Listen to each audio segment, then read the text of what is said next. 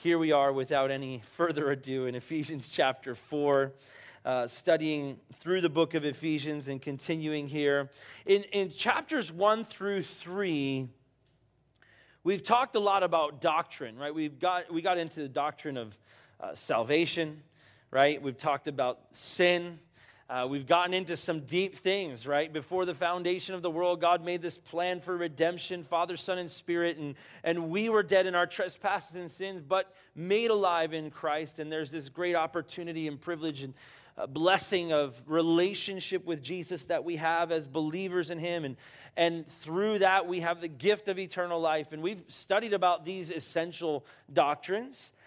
We've further looked at how we are His workmanship, the handiwork, the God's masterpiece, this glorious work of art, and we as individuals as well as the church. God has made this, and not just us here in this church right here now, but the church, the body of Christ across the world for generations. And this is part of His workmanship, and we've seen so much of the riches of God, and we've seen so much of the ability of God. Now, out of that, we begin here chapter 4, where we shift gears a little bit into now we have a responsibility. We have a calling as the church. We have a challenge. We have an exhortation, a word of exhortation that Paul is giving to us, the church, as he was giving to the church of Ephesus. And what he's essentially challenging us with here is that we need to learn to apply the Word of God to our lives. I've said it many times before, but the Word of God will be useless to us unless we learn to apply it to our lives. We need the Word of God to change us. We need to apply it to our lives. And so we begin here, verse 1, as it says, I, therefore, the prisoner of the Lord, beseech you to walk worthy of the calling with which you were called. Paul, this prisoner of the Lord.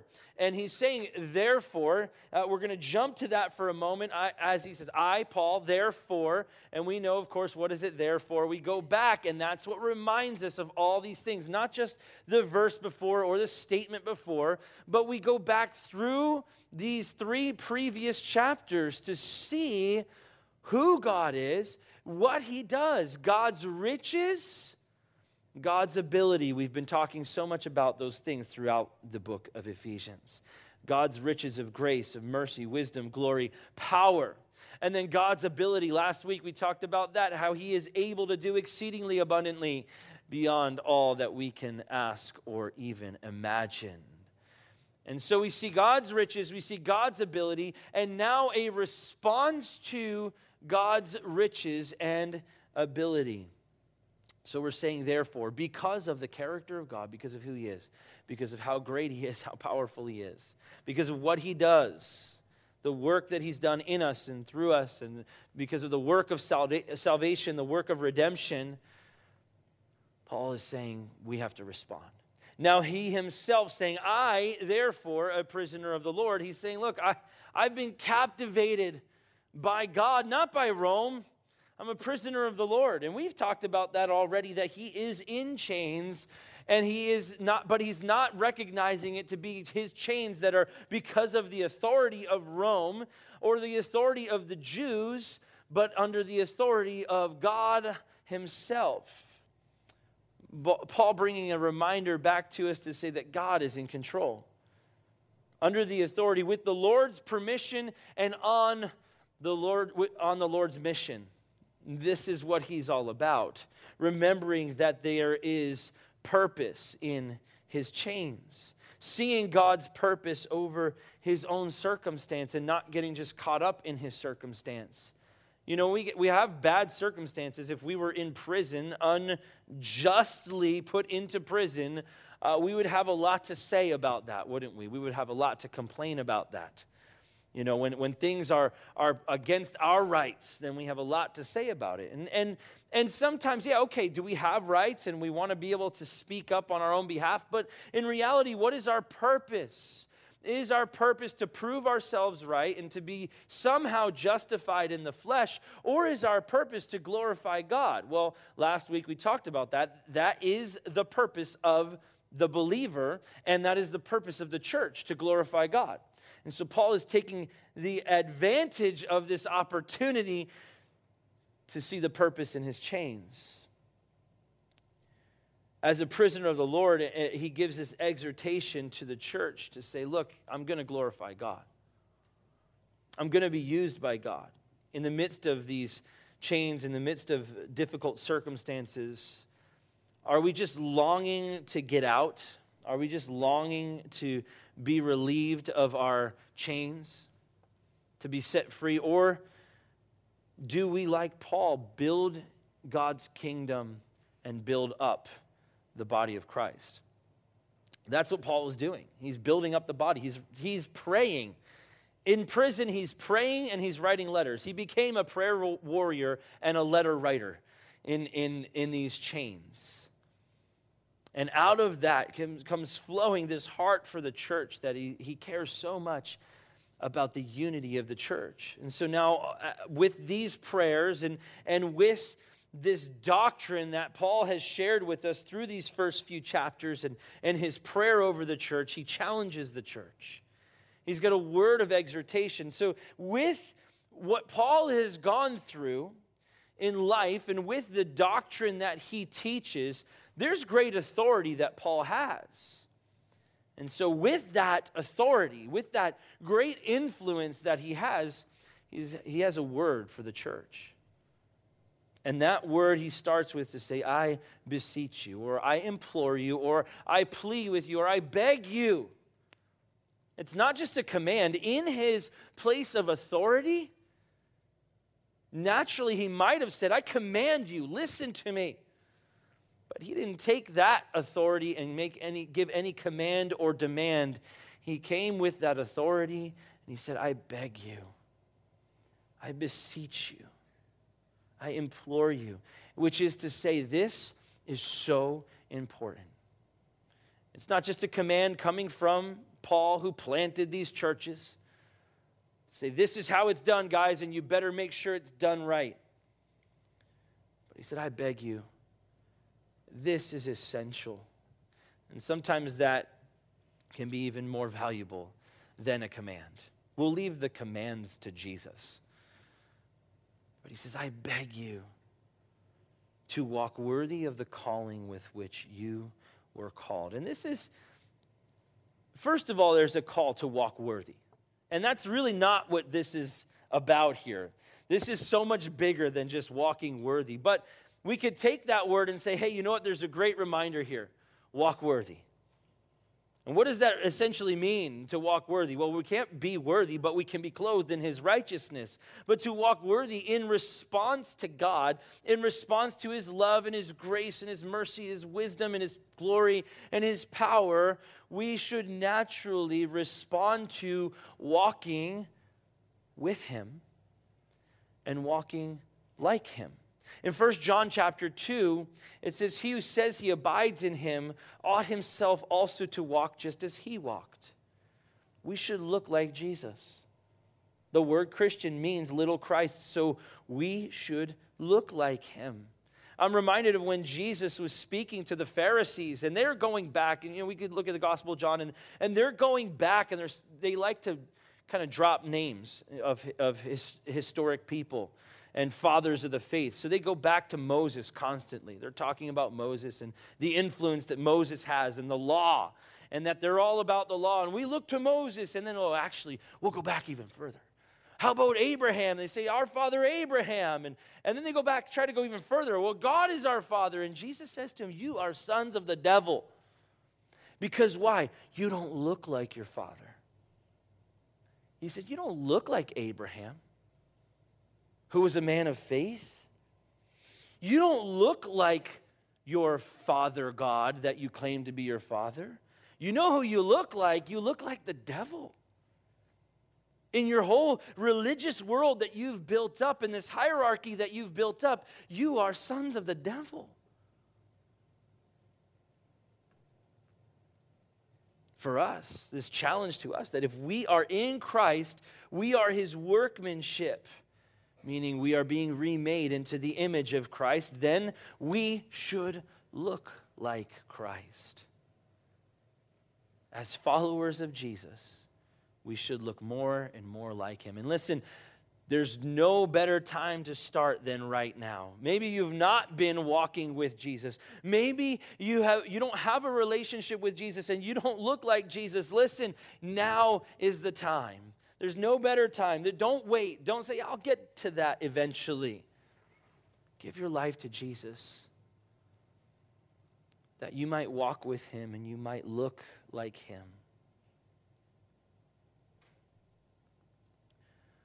And so there's this word to say walk worthy, but actually even further, more specifically, what Paul is saying here is this is a call to walk worthy after there's this great emphasis given to the value and the blessing of the church, the mystery that is the church that we've been studying about. Right? And so if we look at this mystery that is the church, and specifically the unity of the church, the oneness of the church, that's what Paul is saying. The church, the body of Christ, there is a high calling. And if you are going to be called the church, the body of Christ, the sons and daughters of God, this high calling is to walk in unity, to live life together, to be in fellowship together, to look out for each other's interests and not just for your own. To walk worthy of the calling is to walk in the unity that Christ has already accomplished through the cross. Now, let's focus on that for a moment. Christ has accomplished the unity. It's not our responsibility to make unity happen. It's our responsibility to maintain the unity that Christ has already established and accomplished through the cross. Sometimes we try to make unity happen out of all different things, like favorite color, favorite sports team, favorite whatever. But that's fake, it's false. And there's all sorts of things that we, even within church and within religion or within denominations, we come up with these ideas of, okay, we're going to have unity over philosophy of ministry or over this ideology or that ideology, but true unity is about Jesus. And there are essential doctrines, of course, that we need to be focused on, but mostly it is Jesus himself. So Paul giving this great word of exhortation to respond to God's greatness, God's ability, God's riches, and understanding that we've grown in these things and in our understanding of these things and living out the scriptures now is the word of exhortation. We need to apply. We need to live out the scriptures. So how do we do that? Well, Paul will get into that now. In verse 2, he says, with all lowliness and gentleness, with long suffering, bearing with one another in love. This is the beginning of a how-to. How do we walk in unity? How do we walk worthy of that calling, that great high calling, which is to love one another, to be a unified body of Christ that he has accomplished? He has torn down the wall of separation. How do we do that? How do we live that out? With all lowliness. And the word lowliness is in reference to the humility of the mind. And Paul will actually explain it in a different way, but more specifically in Philippians chapter 2, verse 3, he says, let nothing be done through selfish ambition or conceit, but in lowliness of mind, let each esteem others better than himself. This is an explanation of lowliness. Paul writing another letter, and there's such similarities between Paul's letters, Ephesians, Philippians, Colossians. There's a lot of similarities, but he does explain certain things in different ways. So this is an expression or an explanation of lowliness, the humility of the mind. To not esteem ourselves or think of ourselves in our own minds, in our own ideas, better than others. We're really good at that, though. We are so good at it. So what Paul is saying, look, there's a natural tendency that we need to fight against with all lowliness. It's going to take all you've got to esteem others better than yourself, because our natural tendency in our own thoughts, in our own minds, is to think very highly of ourselves, to think that we're really awesome and we have something really great to offer the world around us, and everybody else needs to notice that, right? I mean, that's the reality. We think very highly of ourselves. But Paul gives this reminder. Our minds, listen, if our thoughts and our minds are set on Christ, set on the things above, and set on, even as we talked about in these last 3 chapters, the riches of God and the ability of God. If we focus on those things, then quite naturally, we're going to think more lowly of ourselves. Because we'll be amazed by how great God is. And naturally, we will have this lowliness of mind, a humility of the mind. Thinking on God's riches and thinking on God's ability should keep us humble. And I don't know about you guys, but I think about how great God is and what He's doing in our church and in people's lives, and that is humbling. I think, man, who am I? I don't know what I'm doing. I'll be honest with you guys. By the grace of God,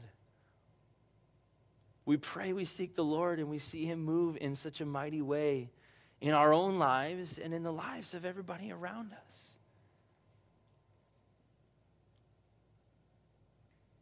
Further, he says, then with all lowliness, then gentleness. The word gentleness is speaking of a meekness. And meekness challenges us to tap into the Holy Spirit. Am I right? Because meekness is not something that we are very good at naturally. The idea of meekness in our minds is weakness. We think meekness and weakness are attached. But they're actually not. Meekness is power under restraint. And Jesus demonstrated that so perfectly in the cross. With all the power and with all of the authority that He could have called down angels, legions of angels from heaven. He could have wiped out all of Jerusalem at that time and be like, I'm not doing this. But with all lowliness and gentleness, that meekness, Jesus died on the cross. That was total power under restraint. And to have meekness and that total power under restraint, we have to recognize who the real authority is. That it's Jesus Himself. We don't have the authority. This isn't our church, this is His church. He has the authority.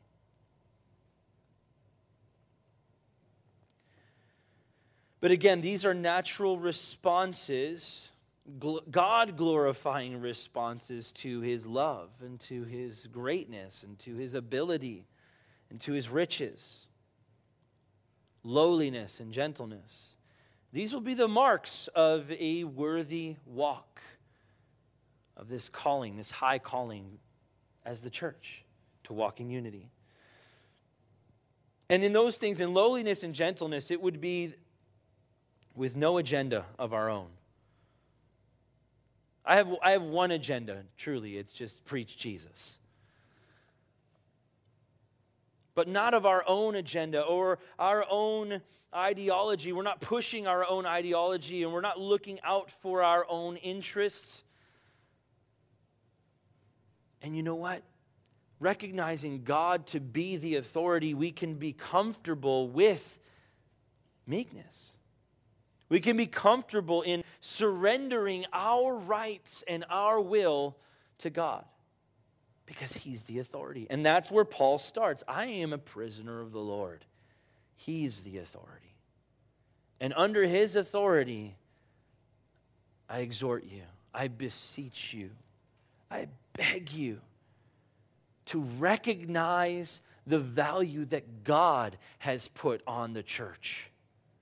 It's a high calling. And within that high calling, we are to walk in unity. We are to look like Jesus. We are to walk like Jesus in lowliness and gentleness. Further, with long suffering.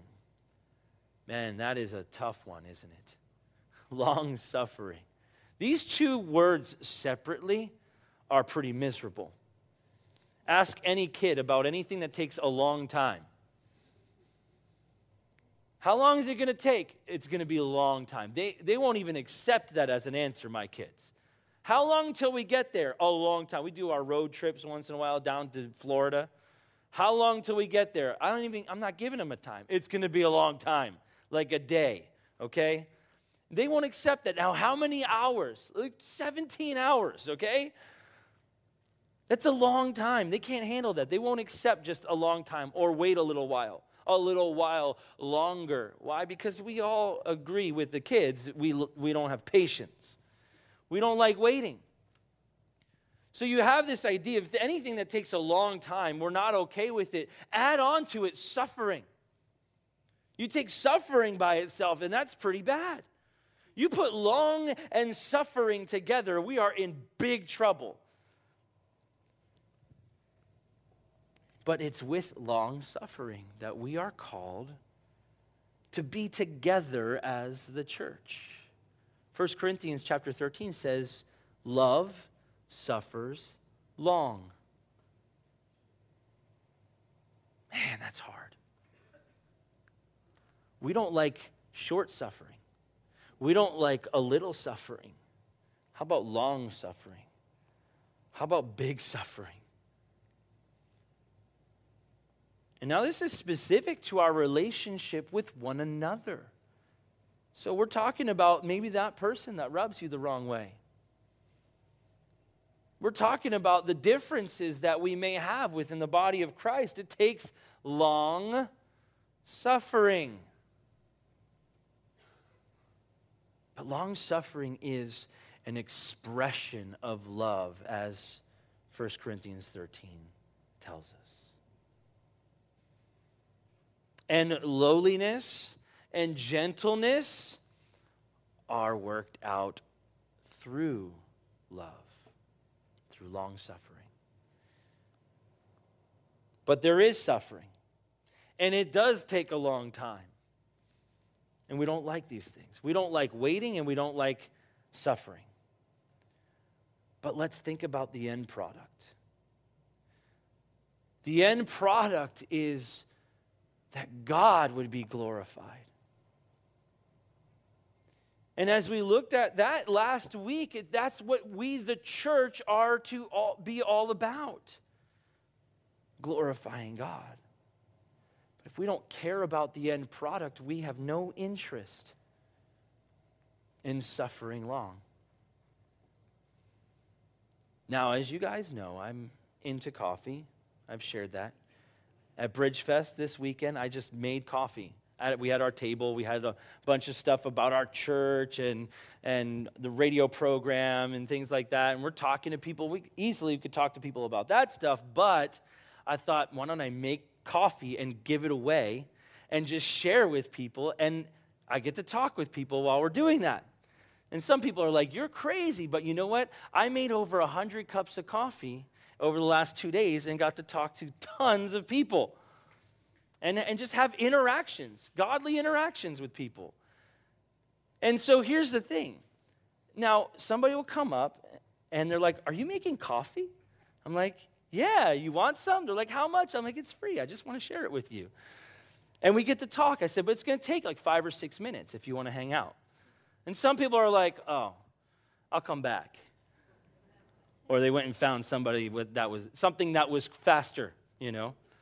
And then some people are like, yeah, I'd love to hang out with you. And so we get to hang out, we get to talk and have a godly conversation while I'm making coffee. And the thing is, we live in a society, in a world that we want to press a button on a machine and get the cup of coffee 30 seconds later. Guys, I'm sorry, that's not coffee, all right? If we care about the end product, we can be patient. the result is much better. I promise you, the result is much better. That 5 or 6 minutes was worth it to the people that were drinking the coffee. You know why it was worth it? Because the process was also worth it.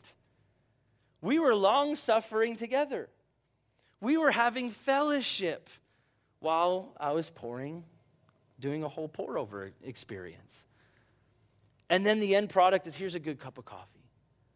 And God bless you, have a great day. I'm really glad to get to know you and hang out with you for a few minutes today. See, there's blessing in the process of the long-suffering, and there's blessing in the result. But if we don't care about the end product, which is the glorification of God, then we will not care about long-suffering. We won't be interested.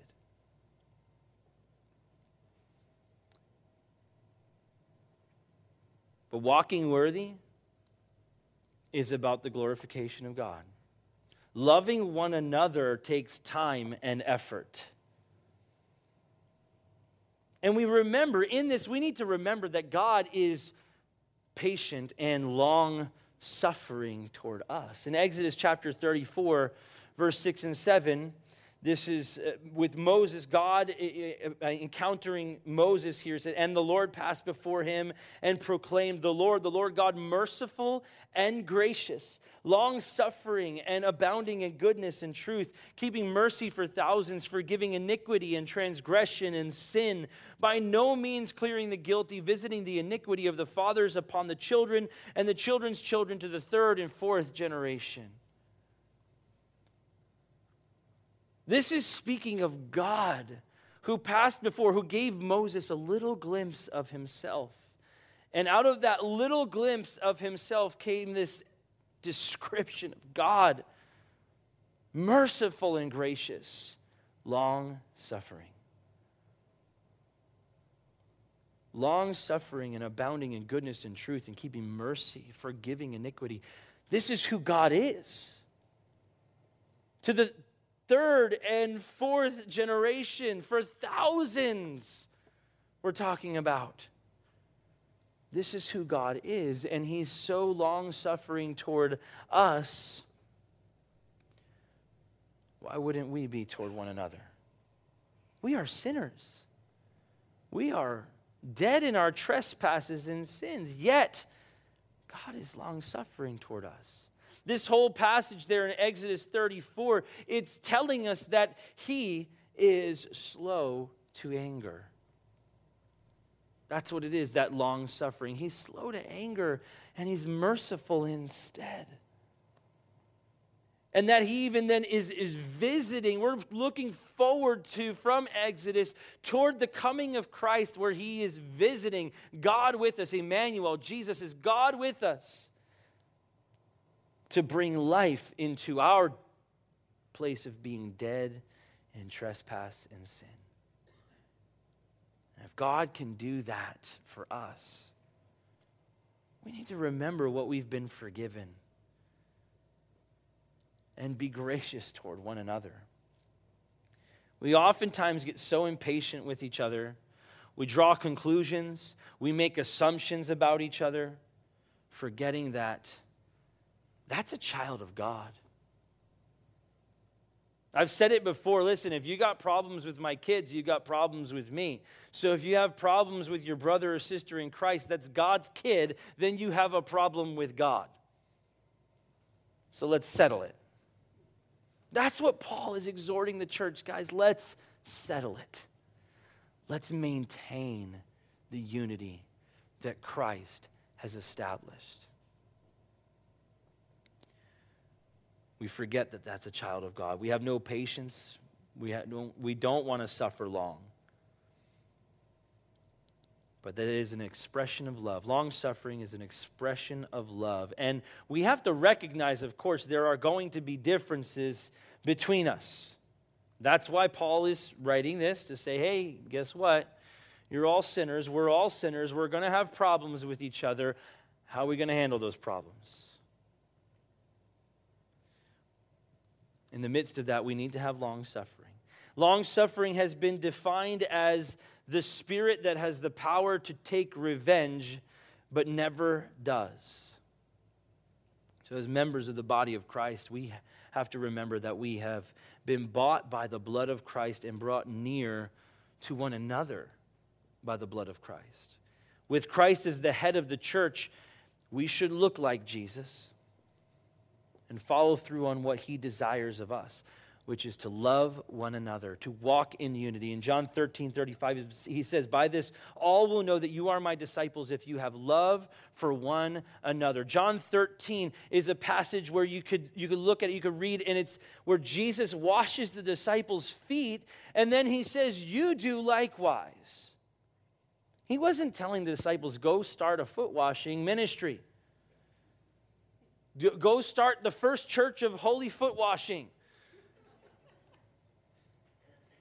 He's telling them to do the work of a servant. Because that was the servant's job, to wash the feet of the guests. But Jesus did it, and he said, you do likewise. You do the work of a servant with all lowliness and gentleness. That's walking in humility. That's what it takes. We have to love one another. Now, here's the question, guys. By this, all will know that you are my disciples if you have love for one another. I ask you, as the body of Christ, does the world know it? Do they see our love for one another, and are they impressed by it? Do they see our love for one another as a testimony of how great God is? You see, that's the high calling. That's what we are to walk worthy unto. That unity. Does the world know it? Or are we sometimes embarrassed? Are we sometimes embarrassed to say, oh yeah, I'm part of the church, and everybody's mad at each other? Everybody's arguing with each other. That's a charge to us. Paul is writing this to say we need to walk worthy. We need to recognize that the way we interact with each other, the way we handle our relationships, the way we love one another testifies of who God is. And we need to be careful with that. It is precious. And he says further, then we are called to bear with one another in love. To bear with one another means that it's going to be hard. It's going to take hard work. It's not an easy thing. It's not this idea Paul's saying, guys, let's just hold hands and skip about everywhere and it's going to be wonderful and glorious. And no, God needs to be glorified, and that God will be glorified through our differences that we can settle through our love for one another. And we're going to need to bear with one another in that love. We're going to need to bear one another's burdens. We're going to need to bear with our differences. We're going to need to lift one another up in time of weakness. But without love, we're not going to be able to do that. Without love, we're not going to be willing to or wanting to serve one another.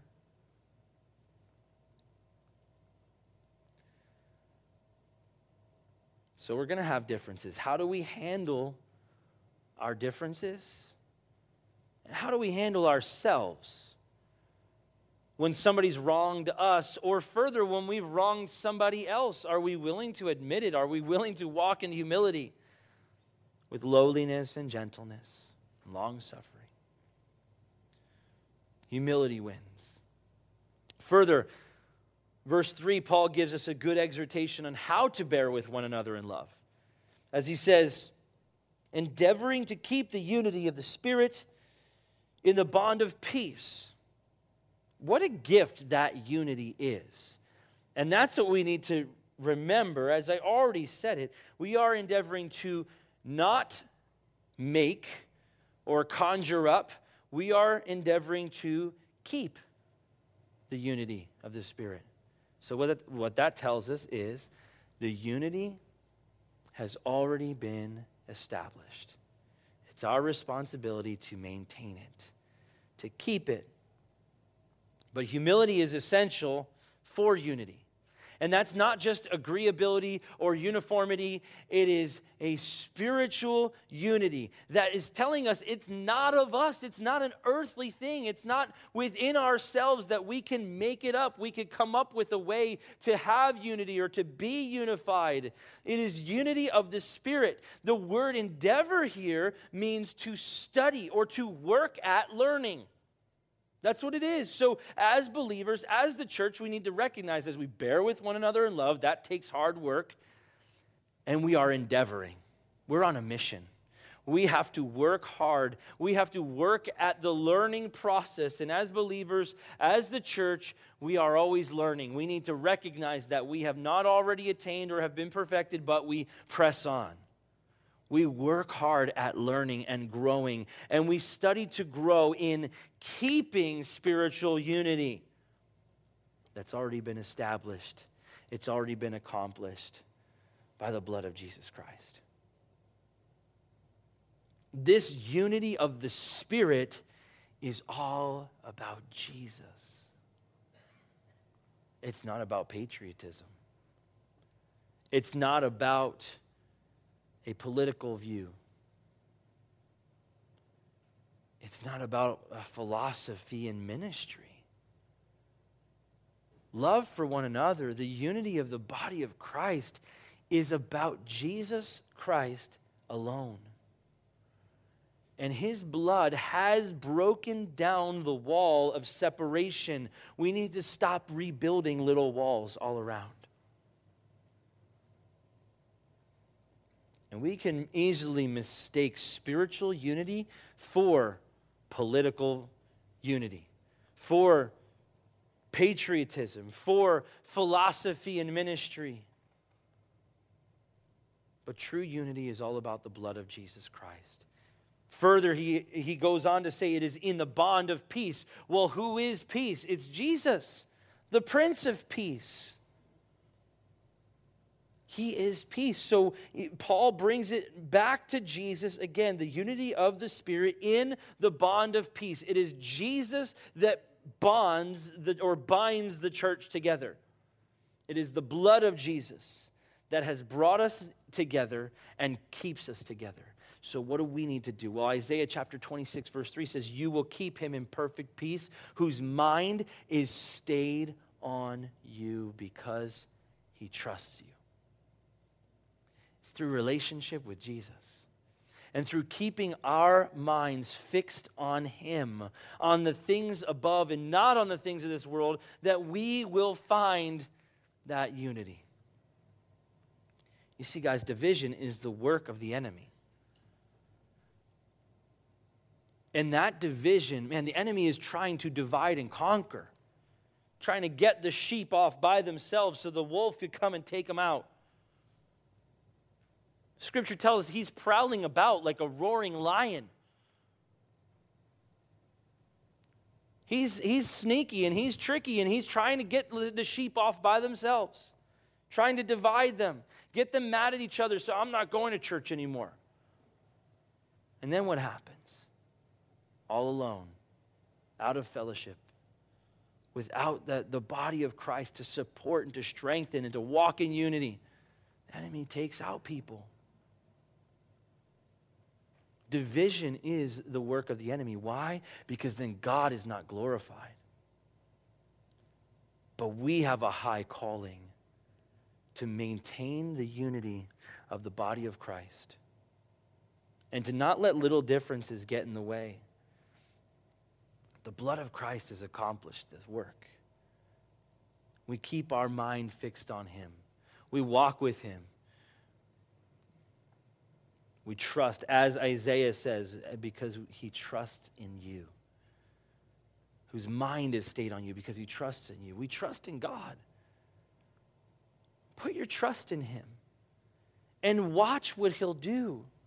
Watch the support system that you'll have when you press into the body of Christ. There's great strength.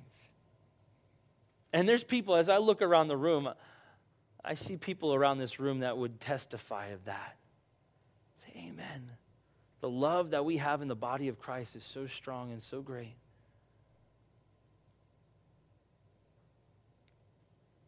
We need to keep our eyes fixed on Jesus, though, because we will easily get caught up in our differences, in our disagreements in the body of Christ. It's not worth it. So many things that we get caught up in dividing over are not eternal things.